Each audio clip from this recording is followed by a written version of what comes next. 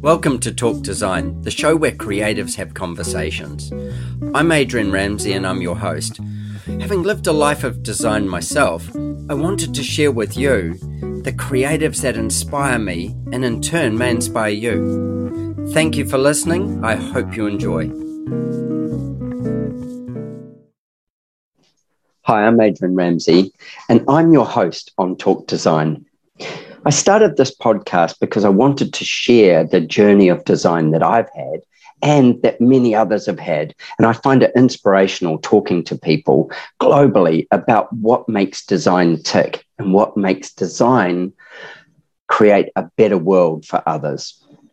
My journey has taken me from clothing globally, women's swimwear, performance sportswear, mountaineering, yachting, all these kind of genres where each place I would learn more and more about different specifics and how clothing can support those. Also, I've worked in innovation as a systematic innovation trainer and worked with the aerospace industry as well as the marketing industry and the design industry. And all my years of design, still my favorite is the built structure and interiors.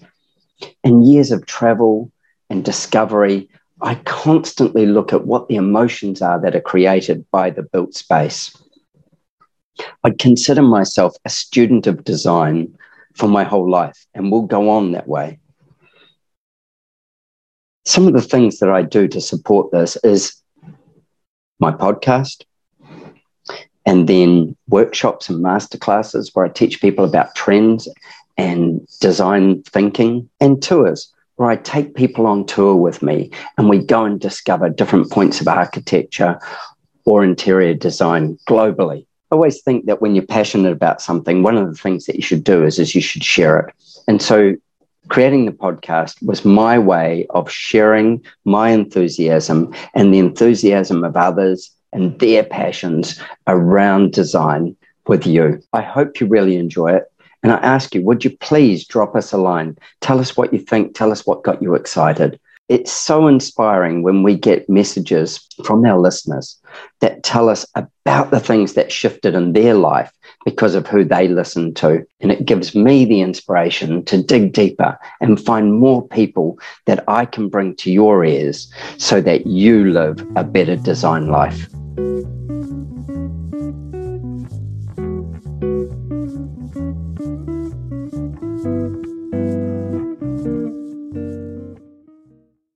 My guest on Talk Design today is Kurt Krueger from Krueger Architects in Los Angeles. Now, Kurt is an architect, obviously, an award-winning architect, has amazing projects and a really lovely handle on detail and services like a beautiful upper end of clientele. In doing that, he has very clean style, very beautiful lines, but I would say an open style, like he'll work with where the property is and how it looks or where it's what's best suited. So you don't just go to him for a signature, you go to him for the personal service. That's what you get. And Kurt, welcome to Talk Design. Thank you. It's great to be here. I want to do the regular kind of kickoff, like who are you is the question, of course. And why architecture? Like, where did you come from, and at what point in life did you suddenly realize that this creative ability was going to get funneled into architecture?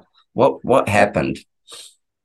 Yeah, so I can start off with the easy part, which is where I'm from. So I'm not from Los Angeles. I'm from the Midwest in a small town in Missouri, a town called Mexico, Missouri, believe it or not, of 11,000 people. So to me, growing up, I never knew really of the profession of architecture. I never had an example of an architect in my hometown that I could look to. Didn't even know it was a thing or a career path. Actually, for me growing up, what I was always good at was drawing. And so I would always be sketching, drawing things, people, getting in trouble in class for, sketching and for myself and for other friends. But didn't know really what to do with it. I loved art classes, and I thought I would pursue a field somewhere down that road. Um, when I was in a junior in high school, so a year before graduating, I had a geometry class, and I was never good at math, but for some reason, geometry just clicked. It was easy for me because I could visualize it. Yeah. Right. I was going to say that's amazing in itself, isn't it? Because you would have thought that to do the geometry, you'd need the math. No, because like, I mean, and still to this day, like if you were to give me, let's say, algebra or calculus question, I could not guess what the answer is. It would be way off. It's too many formulas and things like that. But at least with geometry, it's shapes, lines. Yeah. And so even if I knew what they were going for, I could usually guess pretty close, even if I didn't know the correct like way to work that out. And so that was the only math class I ever did good at. And so, I had my teacher at the time, she knew I was, excelling in art classes. She said, well, what do you think about architecture? And quite honestly, I never thought about it. But from there, I started pursuing that, started taking drafting classes in high school. And when I got to college, it's just something just clicked on that. I think probably what was nice to me anyway is that unlike a lot of my colleagues or fellow students at the time that were in art, they, were good at it. I was very much like I could take literal things, draw them too precise, but where I wasn't as good at was some of the very like abstract things. And so what I found, like I had limitations in art that I felt that I wasn't, going to be as good, or I couldn't quite break through some of my own personal limitations on that. But I felt that with some of the practical things of, let's say, geometry and architecture, blending both the artistic with the practical, for me was just the perfect blend. And that was it for me. So for me, where I was never I would say probably an okay, a little bit above average student, when I got into architecture, it just clicked and it was fun and exhilarating, and I never looked back. That's amazing. I love that. I love that because one of the things that, when you're playing with art, there is when you're totally freehand, or when you go to say something like technical drawing, where you're actually totally like rule it up, the blend in between. I have this experience. If I'm going to draw something, and I think mine is born from laziness, but I could draw it freehand, just freehand, but and if it's coming out of my head, I get annoyed if it doesn't have the right form. Like, draw it like this, but then is that really possible because of the length of that versus that? And so I always say to people, I'll draw it freehand because that will give me balance naturally, just balance. Yeah. Then when I actually try and maybe put that on a block of land, I can't maybe quite do that because it's not as wide or it's not as whatever. So I try to draw my freehand within some boundaries, some set boundaries, so that I go, okay, don't just be so free for that reason. Yeah. Similar thing. That's really interesting, because what I've also found, at least with my own work, and this goes back to when I was a student to professional, that those boundaries are actually very important. Yeah. I think that blank slate is great, and when you can work on it, it's fun, but usually you don't get those types of situations. There's always going to be some sort of constraints that you're working within. And I find that the problem solving within those constraints end up making the most wonderful solutions, because when it can be any or anything, then it's great, but then to me it's much more challenging. Then it's like, okay, well, do I really have an acceptable solution, because I have 100 other solutions that could work for that. Exactly. Whereas I might be working with 3 or 4 that could work for this. Yeah. And then you sort of know that, okay, I'm starting to hone in on something that's specific here. These are my constraints. And then that's what's cool, when you really feel you got it, then it's like, okay, I've really got a solution based on this specific condition. But you wouldn't have that without the constraints. Yeah, this is what fascinates me, because if I get the blank, I'm doing a farmhouse at the moment, and it's huge. The farm's big and flat. I could put the thing anywhere, and so we've chosen a spot for it. but there's no restraint in distance or anything like that. Yeah. And I'm going, so well, do I make it this wide or do I make it this long or do I? Yeah. And I have to take myself to the point of, okay, I'm designing it inside out in a sense, because I'm going, okay, if I've got this width here, then that would give me the flow to be able to do this next point. Whereas if I was restrained by two boundaries, I would be going, okay, so the maximum I can get out of this and the maximum I can get out of that is this. And Yeah. then that's going to leave me with this. Yeah. Yeah. No, I hear you. And that just reminds me of a project I'm working on now in Pacific Palisades, where it's Yeah. a very challenging site where no, I was involved with the homeowners when when they were looking for plots of land to build on. And it was a site that was really overlooked even by the realtors. They weren't selling it. It actually had sort of these hidden ocean views, but it also had challenges. You had an easement that was running right down the middle that was unable to build on. We also have conditions that were there, like a natural water stream at the bottom. So buyers and developers, they wanted to stay the heck away from it. But it was this gorgeous site because it's a very greenery. It almost looks like a wooded area in the Wow. Pacific Palisades on the coast, which is Yeah. almost unheard of. And so it's challenging because you have those constraints. But what I find is that working with that site and the restraints of that site, plus the building code, the city restrictions of height, setback, a lot of it ended up informing how we were shaping things, how the heights and the grade of the hillside made the roof torqued. There was a lot of things, but what I found was these constraints actually ended up informing a lot of the design. And there could have been a lot of ways we could have gone, but then there really couldn't. It just depends on where you wanted to go with that. It forces the creativity. Yeah. Yeah. Yeah. Yeah.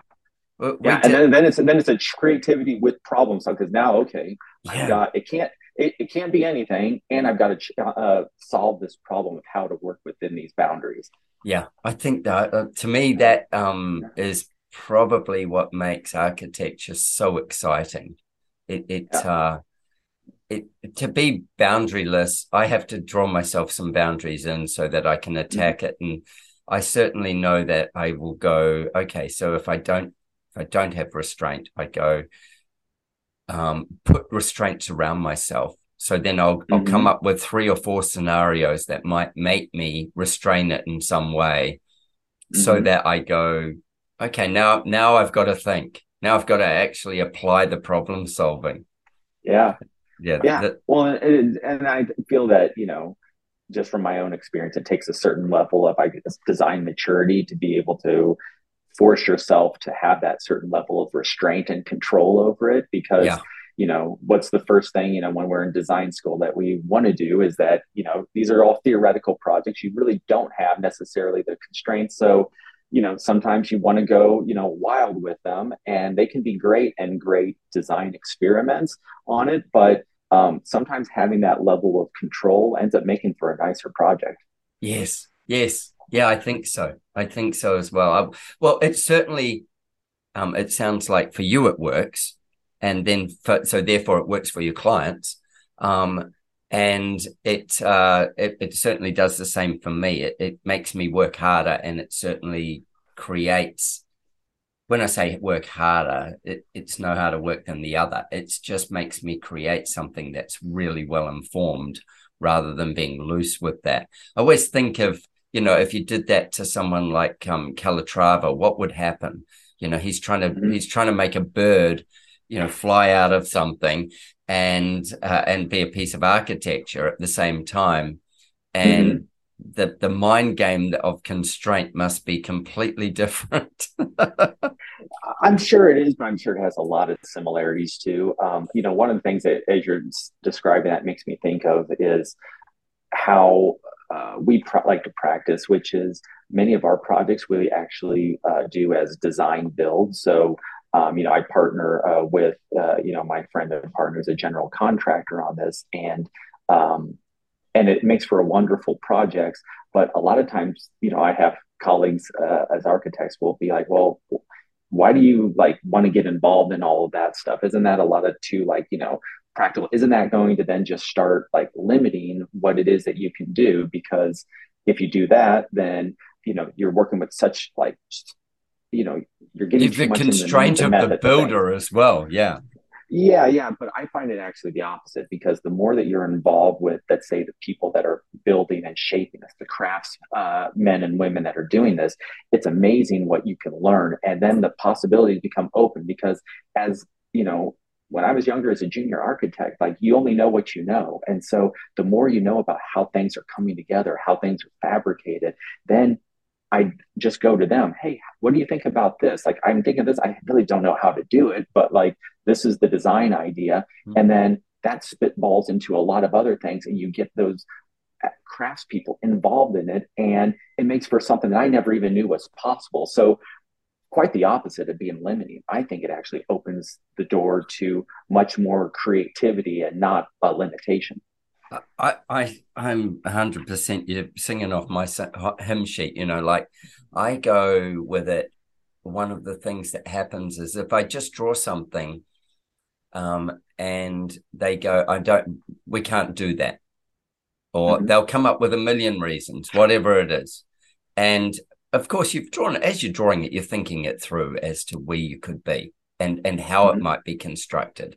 Maybe not to the detail that they need it, but just, it's not like you're asking for a sky hook to hold the roof. You might be, but then they'll tell you the constraints, and then you work within them. What I find is when you get a design build team like that, you're asking and pushing for what may be possible. They start out with trying to constrain you, and together you get to closer to what might be possible that you're saying about, versus what they would have done if you hadn't been there to grow with them. They would have just kept shuttering it down. They'd have gone, no, we can't do that for this reason. That's true. Yeah. And you get great innovation out of it, and you get this thing. And along the way, you can have the conversation that you go, so if we do this, what kind of money is this going to be? And they go, oh, well, that's going to be expensive. And you go, well, what's expensive? Like, what kind of expense are we talking? Are we talking, oh, well, it'll all have to be done in steel. Yeah. So what would that steel cost be, do you think? Oh, well, look, there's $15,000 worth of steel in that. Okay, I can live with that. Cool, keep moving. Rather than, because they're looking at it in this little piece instead of in the broader piece, rather than them just killing it right at the start, you get this ability to grow the idea and then get really great things out of it, and be aware of where your budget's heading along the way. It's Yeah, and it's great not to have that filter of the general contractor between yourself and, let's say, the subcontractors, some of the fabricators and tradespeople, because to me, that's where you learn the most about, how things come together, how to put a building together is, that I learned from them. I think a lot of times, people tend to take the opposite route when it comes to design, of dictating what you want to others. And there can be a time and place for that. But what I think that the best collaborations come with is that if you're stating your design intent, and then you're working with those that are making it happen, to me, that's the best, because anything is possible then. Yeah, I 100% agree. I think it's getting that piece just locks it together, and ultimately the client's the winner. So your client's the winner, and then their builder becomes the winner, and you become the winner as well. And sort of retrospective, that it falls out from there, that everybody wins in that situation. As I say, there's lots of people who go, don't do it. Like, don't do it. Like, Yeah, and that's when it works, that's the idea, is that everyone's on the same team, and the client is winning on that. There isn't the finger pointing, there isn't trying to one up or outshine the other. It's like you're bringing all of your best traits and skills as a team into it, and you're on the same side of the table, and you have the same interest. And so to me, I think when it works, that it's a beautiful way to execute projects. That's great. I love hearing that. I love hearing that. Tell me about in the Los Angeles area. Obviously, it's a relatively complex society, and how did you end up? So you somewhere, you came from Mexico, Missouri. Mhm. You ended up in Los Angeles. Tell me about that piece of the journey, and then how you, I don't know, found a foot in the door there. I mean, it's a busy place. It's everything else. Tell me that story. Yeah, so I went to architecture school also in the Midwest in Kansas at Kansas State University. And then after that, what I did was instead of working at a architectural firm, I worked for an architect actually building homes. I was swinging the hammer and being out in the field at an amazing place over in Lawrence, Kansas for professor and architect named Dan Rockhill. And Uh-huh. so even though it probably drove my parents crazy of why would you get out of school and work in construction when you have an architectural degree, to me it was the part that fascinated me about architecture was how things are going to get built, and it Yeah. was a part that I felt that I was missing in some of my training. Yeah. So using that training, and I also had done a little bit of that working as an intern when I was in school in North Carolina for Frank Harmon. That allowed me to end up getting a job while I was in Kansas in Los Angeles for Marmor Radzinger, which is a design build firm for high end luxury homes. And so I was there for about 4 years, and then after that, worked for another high end firm. But this was one that was really the builders for some of the well known, architects, so to speak. So, we were building homes for Richard Meyer, Wapney Siegel, Yeah. and Wow. some others. And so that was fun, and doing our own work as well. Yep. My boss, it was architect. He was trained as an architect, but he was a builder, and so we were doing a combination of both. And so leading that architectural team was great because you get to learn a ton, and you're using and looking at how these other great architects are developing, designing, detailing.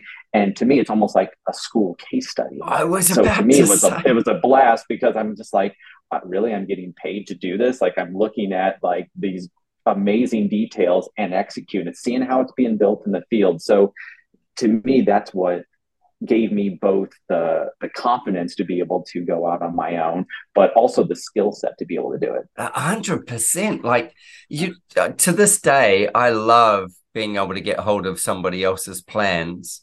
And everybody thinks I want to, well, I don't know. Everybody thinks, I think that my perception is that people think I want to steal the design. I'm not interested in stealing the design in the slightest. Yeah, The design's the bit I do this job for. yeah, What I love is being able to see the way they execute things. I yeah, want to see the actual plan set. I want to see how it's drawn. I yeah. want to see, I want to see that stuff. And then to go, when it's on site. So I go to the place and I might know the builder, like you're saying, and see it being developed and actually going together and going, so why did you do that way? Like, Mm-hmm. I think that's Yeah, just, yeah. I think there's so much yeah, that you learn, and it's like being taught or going to school. Yeah, yeah.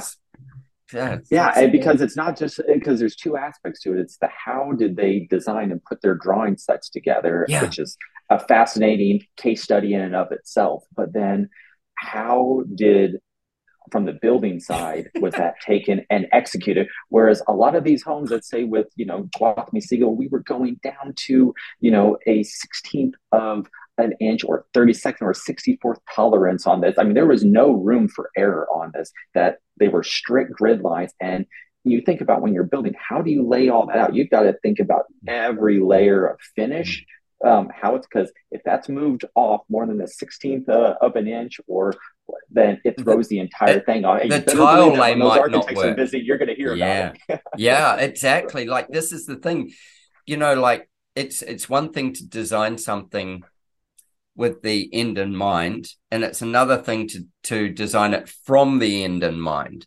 So, Yeah. this is the tile we're going to have, and then if this is the tile we're going to have, this is how many it's going to fit across, and this is what's going to happen to make that work. Mm-hmm. Don't make me come in here and shave, an inch off a tile. It's because if I do, somebody's ass is getting kicked. Yeah. Yeah. Which probably makes me a little bit weird in my drawing sets, even to this day, where I can't wait to see rather than just showing like a shaded wall, I'm showing the layer of the rough framing, then the layer of sheeting that goes over that to the finish layer, and all of those, they matter because, like I always tell our junior architects on the team, is that when you draw this stuff, it is going to get built, and these different layers, we can't just show a generic 6-inch wall. What's inside of that? Well, it's 2x6. That's 5.5 inches plus another half plus your finish layer inside and outside. And guess what happens? All that meets a corner, all that meets a window. What happens in those conditions? So if you're not thinking about that now, I can guarantee you when it gets to finishes, we're going to come up against some big problems. And so yeah, it seems obsessive, but it makes a big difference. When it all comes together. 100%. I don't know, like here when we draw a building plan, a construction set of drawings, we don't show the finished wall finish on it. When I say that, if it's an internal wall, we don't show the sheetrock, we show the framing. So it's dimensioned at 90 millimeters. Well, that's bullshit though, because it's 110 because it's got sheetrock on either side. And in fact, the next piece is there's probably 2 mil of glue on there as well that's holding it on. So it's actually 114. And then so what happens is if you're trying to be exact on something, the plan shows shows 90 mil, but we're really 114 mil when it hits the ground. Yeah. And no, that's true. And then it's like, well, how, your client asks, how big is the room? Well, you can measure it off of that, but let's add the finish. And now suddenly you lost a couple of inches in your space of the room. So yeah, but that's sort of the thing where, I've had other architects just tell me like, well, why do you do all that? Like, that's the builder's job to figure that stuff out. You just give them like what the basics. I'm like, but you know what? From my experience, they don't figure that out. Or like, if you don't tell them, like that's part of like where you're making that roadmap for how they're going to execute it. Because if you don't tell them, most likely, it's not going to be what you want. Here's the analogy that works so well with that. Google Maps really, really upsets us when it isn't accurate enough to drive into a driveway, or if there's two roads and it can't separate which one we should turn onto, this one or that one. We go, really? And yet we would be happy to say that's my wife's problem or whatever if you're in the car. And then we go, that's for the builder to work out. Right. Yeah. I think that's fascinating. Hey, you said Frank Harmon. Tell me about Frank Harmon. Yeah, I mean, Frank was, still is, he is not practicing anymore, but still, has even a blog that's out now that he does some of his writings and drawings in. But he was a fascinating person to work for because I learned about him while I was in school, and he actually lectured at my school in Kansas. And so I interned while I was in school for him, and he did a lot of design build work. And so one of the projects that I was working on him was for his brother's house in South Carolina. And at the time, it was interesting because he was working with the local fabricator on how to make these modern hurricane shutters that opened and closed against the glass for hurricane winds and forces. And so this was just one example, but being able to go down to South Carolina and actually building that, putting these heavy steel frames that were using off-the-shelf type of walkable metal plates that you would just get out of a McNichols catalog. Yeah, wow. Just those types of things were just fascinating to me because how you could do beautiful, modern architecture with just very simple materials that were just off the shelf or off, agricultural parts, which is what most agricultural, things that are always available. Yeah. And so to me, and how you assemble those together in a poetic way, that's what I really appreciated because, a lot of the projects didn't have the types of budgets that, that we're working with now, but just how the craft of putting something together, shape and form, was always fascinating. And what I always thought was great about Frank, other than being a great architect, is that it's that how goes good of a without teacher. saying. Is how good of a teacher he was. And he taught at the university there, but he would make time to help explain how things were coming together. And that's, to me, is really where he shined in both educating the people that work there, but also you would see it even when he was standing in front of a room presenting a project in front of clients. It was just a very clear way and poetic way of describing things that you could really tell it resonated with people, and it wasn't overly complicated. It wasn't archist speak, but it was very plain talking way that people, they got it. They didn't and it was resonating with things that were very everyday, natural type of things, I was about to in the say, environment. Yeah. it sounds like that, the method of like being able to take something out of, the agricultural supply and then use it in the construction of something that is, a beautiful modernist architectural piece. Mm-hmm. And it sounds like he actually carries that through in the way he describes things to people as well. It's like, he's talking at I'm doing my I'm all excited now. He's talking at the Texas Society of Architects, so he's presenting when I go to conference on Oh yeah. this. Yeah, he's one of the presenters. I know nothing about him other than I've gone and like stalked his work and stuff, and then all his beautiful paintings and stuff, like his books and things. And when you said it, I'm like, Frank Harmon was like, Bing, what?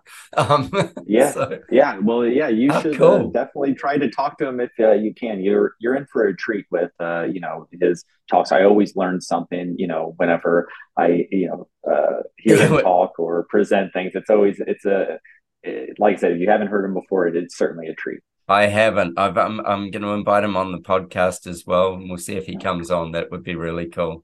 That'd be really cool. Yeah. That was great little to get that insight on. I wrote down the time so I can go back and listen to it again and go, okay, cool.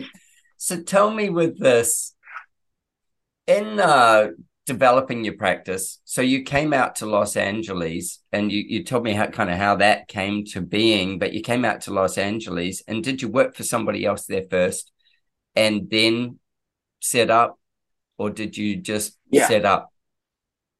Yeah, and that's how what brought me to LA is that through working design build with Dan Rockhill on some projects, that gave me the, I guess, ability or qualifications to work at Marmol Radziner, which is a design build firm in Los Angeles. So I worked there, and then after that, after about 4 years there, worked another 3 or 4 years at a company called Aria Group. That's the one that I was describing, that where we did our own design projects, but also worked with high caliber architects to build. So, and then really from there, that's when I decided to go out on my own and work on, own projects and develop a practice. Yeah, cool. Because I imagine it could be, and this is all me making stuff up, Los Angeles could be a fairly dog-eat-dog world. I mean, there's a lot of people, there's a lot of stuff going on, there's a lot of money going around, there's, and to set up there, you could end up, doing bus stops or something. But you didn't.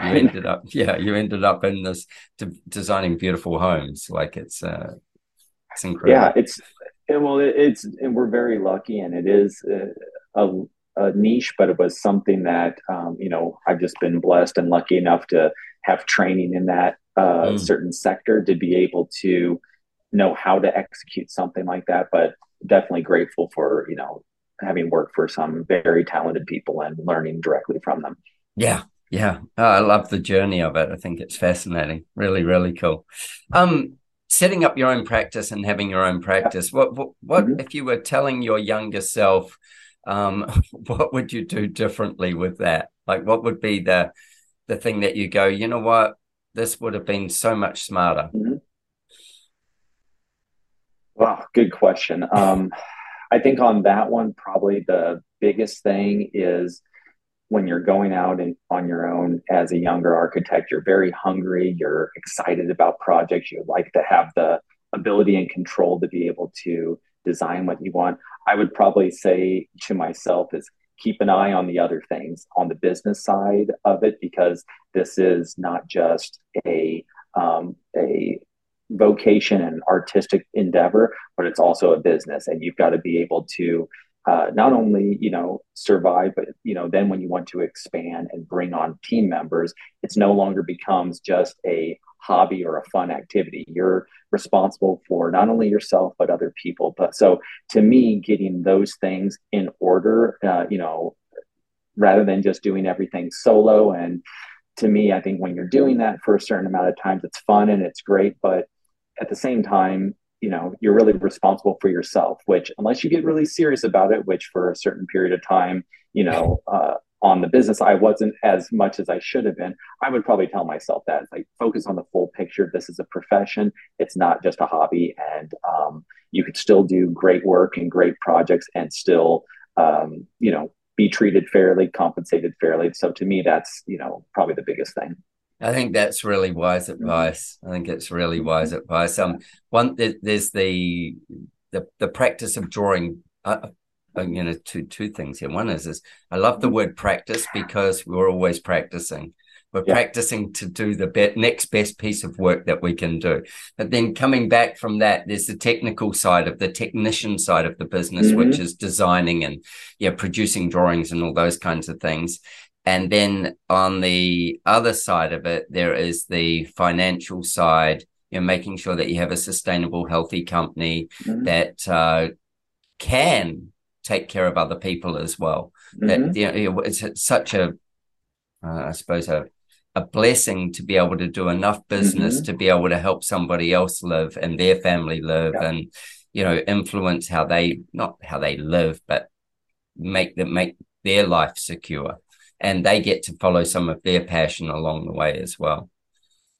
Yeah, and I think it's largely, and I'm not sure if this is something that is, in architecture school, the whole idea that, well, you're not, you're going to love what you do, but you're not going to make a lot of money. So it's more of a passion type of profession. And that's sort of, I think, sometimes gets ingrained into the extent that we don't always value what it is that we do. What we do has tremendous value to our clients. And I think the more that you practice and that you realize this and that you have projects and you see that material impact, the good clients understand that, and they know that. That's why they're bringing you on to that. So I think sometimes for us as architects and designers, we just have to learn that. And it's sometimes an internal game more than anything. Often it is. It's interesting. I recorded a podcast with a guy called Mark Dyson yesterday, and he's in Japan, and we were talking about what architecture can do, and in that, like you just said, it brings incredible amount of value to the people who you do it for. And he does a lot of commercial work, and we were talking about community making in the work that he does, where they create community and people discover each other in this communal sort of spaces and stuff. And with that, I'm thinking about how, when architecture is, especially in public architecture, but when it's, I want to say easy, if the architecture guides people naturally, if it does these things, if it makes their life simpler and more peaceful, it gives them more space in their mind and in their being to actually, I suppose, grow from it. It releases something from them. The things aren't a nuisance, or things aren't hard. We've all Mm-hmm. lived in places, I'm sure, or maybe not some of the privileged people that listen to the show, but I've certainly lived in places where the door swung the wrong way, or the hallway was just too narrow and you bang into things and you couldn't maneuver something through it, or it always felt a bit cramped or whatever. We've all lived in those sort of things, and that when you can remove those feelings from a space and then in fact enhance them, it brings great value that's not even seen. And for generational families, like, so people with their children, if their children experience that, they won't know they're experiencing it until they experience something else. But that sort of lifts the base level, and that's what community is about, and what I think architecture is about. Everybody lives in something. And because they live in something, whether it be a tent, a car, a house, or whatever, they live in something, and because they need it for shelter. With that, we've got this huge responsibility to make it the best it can be for what it is, and that makes their life that bit better, which makes the people around in their lives that bit better, and it flows on. Yeah, no, that's very true, and it's funny that you were pointing out some of those things that of design, and a lot of times great design, it will feel great, but you don't usually know why it is. You feel the other effects from it, but when it's bad design, like this, the space, you can't really open this way. You notice that right away. So, it's something that when we're designing, you're right. It's something that we need to try to elevate beyond just the basics. We providing shelter, a roof over your head. It's what goes beyond that, more into a something that really satisfies the soul as well, and that it elevates your spirits every day. To me, that's really what's great, and all those things that goes along with it that we can talk about when it comes to like details, how things feel. All that has a play on how light is brought into a space. It's amazing that sometimes these sound, I think, to us, because we do this every day, this is, these can be something that's every day for us, but these are profound moves that a lot of people don't have that every day, and that's why there is so much value in what we craft and shape, because it provides these profound experiences and memories into all those that are inhabiting those spaces. I think that as you say, like cha-ching, that's it. What people kind of miss often is they live in their home, so everybody can experience. Not everybody, most people can experience great architecture, especially if they live anywhere near anything that's civic, like libraries and civic buildings and stuff, because there is a lot of care given to those. And usually not great, but good architects are the designers of them. And so if they come out of their home and they then connect themselves into maybe, say, a library, a public library, or a public park with development and stuff, and with buildings, if they can connect themselves into that, they can actually experience amazing architecture often without realizing that that's what they're doing. Well, and you also think about people that aren't overtly into architecture. What a lot of times when we're traveling, what do we want to go and visit? We want to see some of those architectural sites, whether we know it or not. And why is that? Because there is something about it, whether you can articulate it or not, that is quite profound. It creates wonder.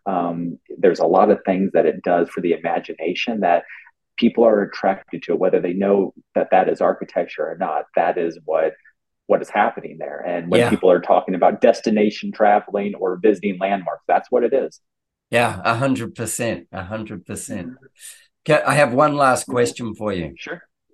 It's one of my favorite questions. And it can be tricky, but you can make it as simple as you like.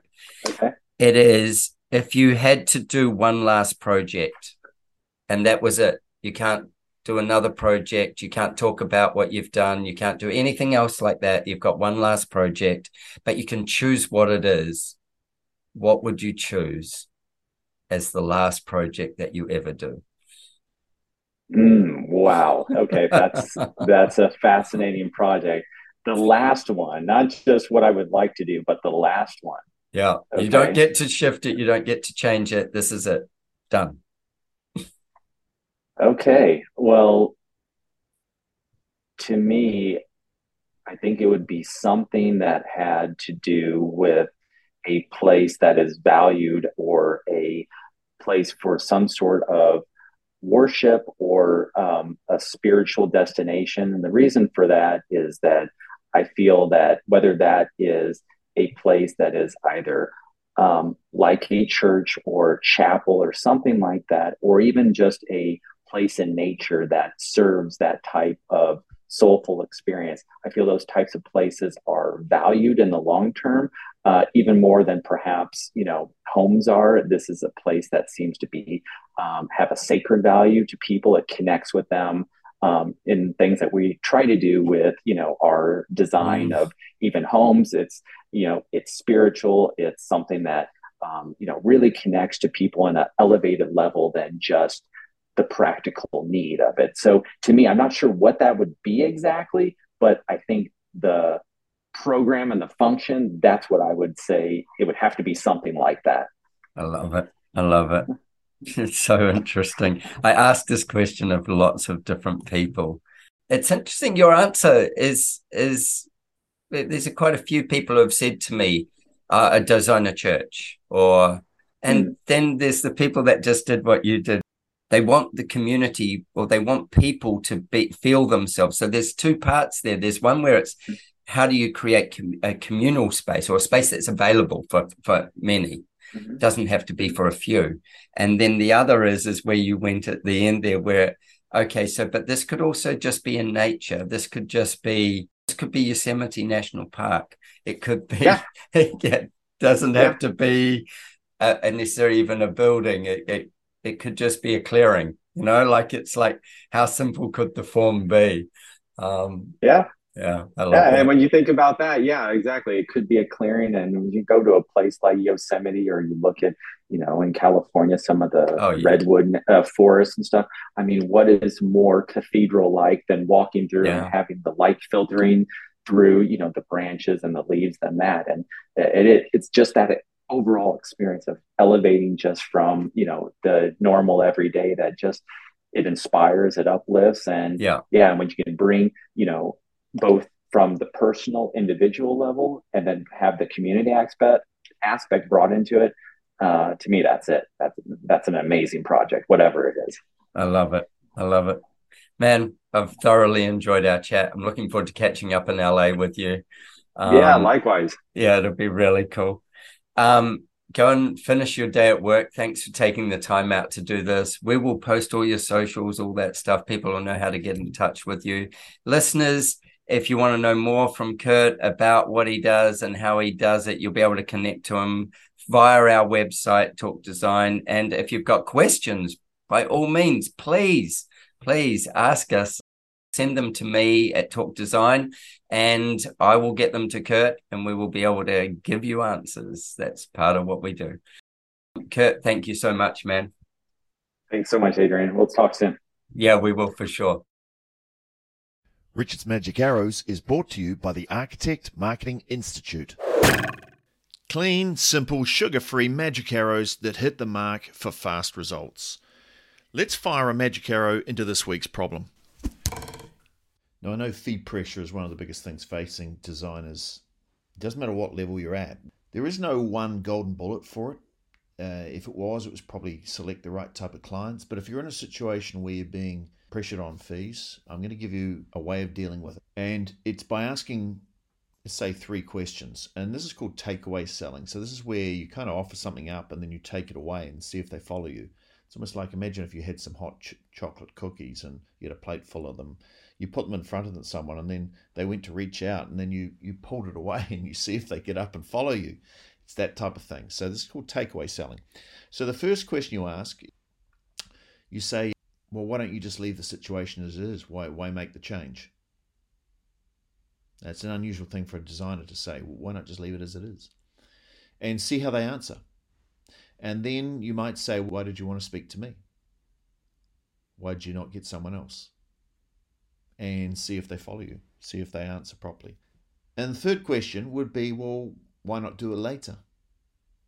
Now, by asking these negative questions, you're going to get a lot more information out of someone than by trying to convince them to do it, because by pulling the plate of hot cookies away, they're either going to react or they're not. And if they do react and give you answers and explain why it's important, then what they're doing is telling you how important something is. Now, while these magic arrows are great for fast results, when you're ready to run better quality projects from clients who value great design and are prepared to pay great fees, I've got a special training just for you. Go to archmarketing.org/talk design. Take your magic arrow and fire at will.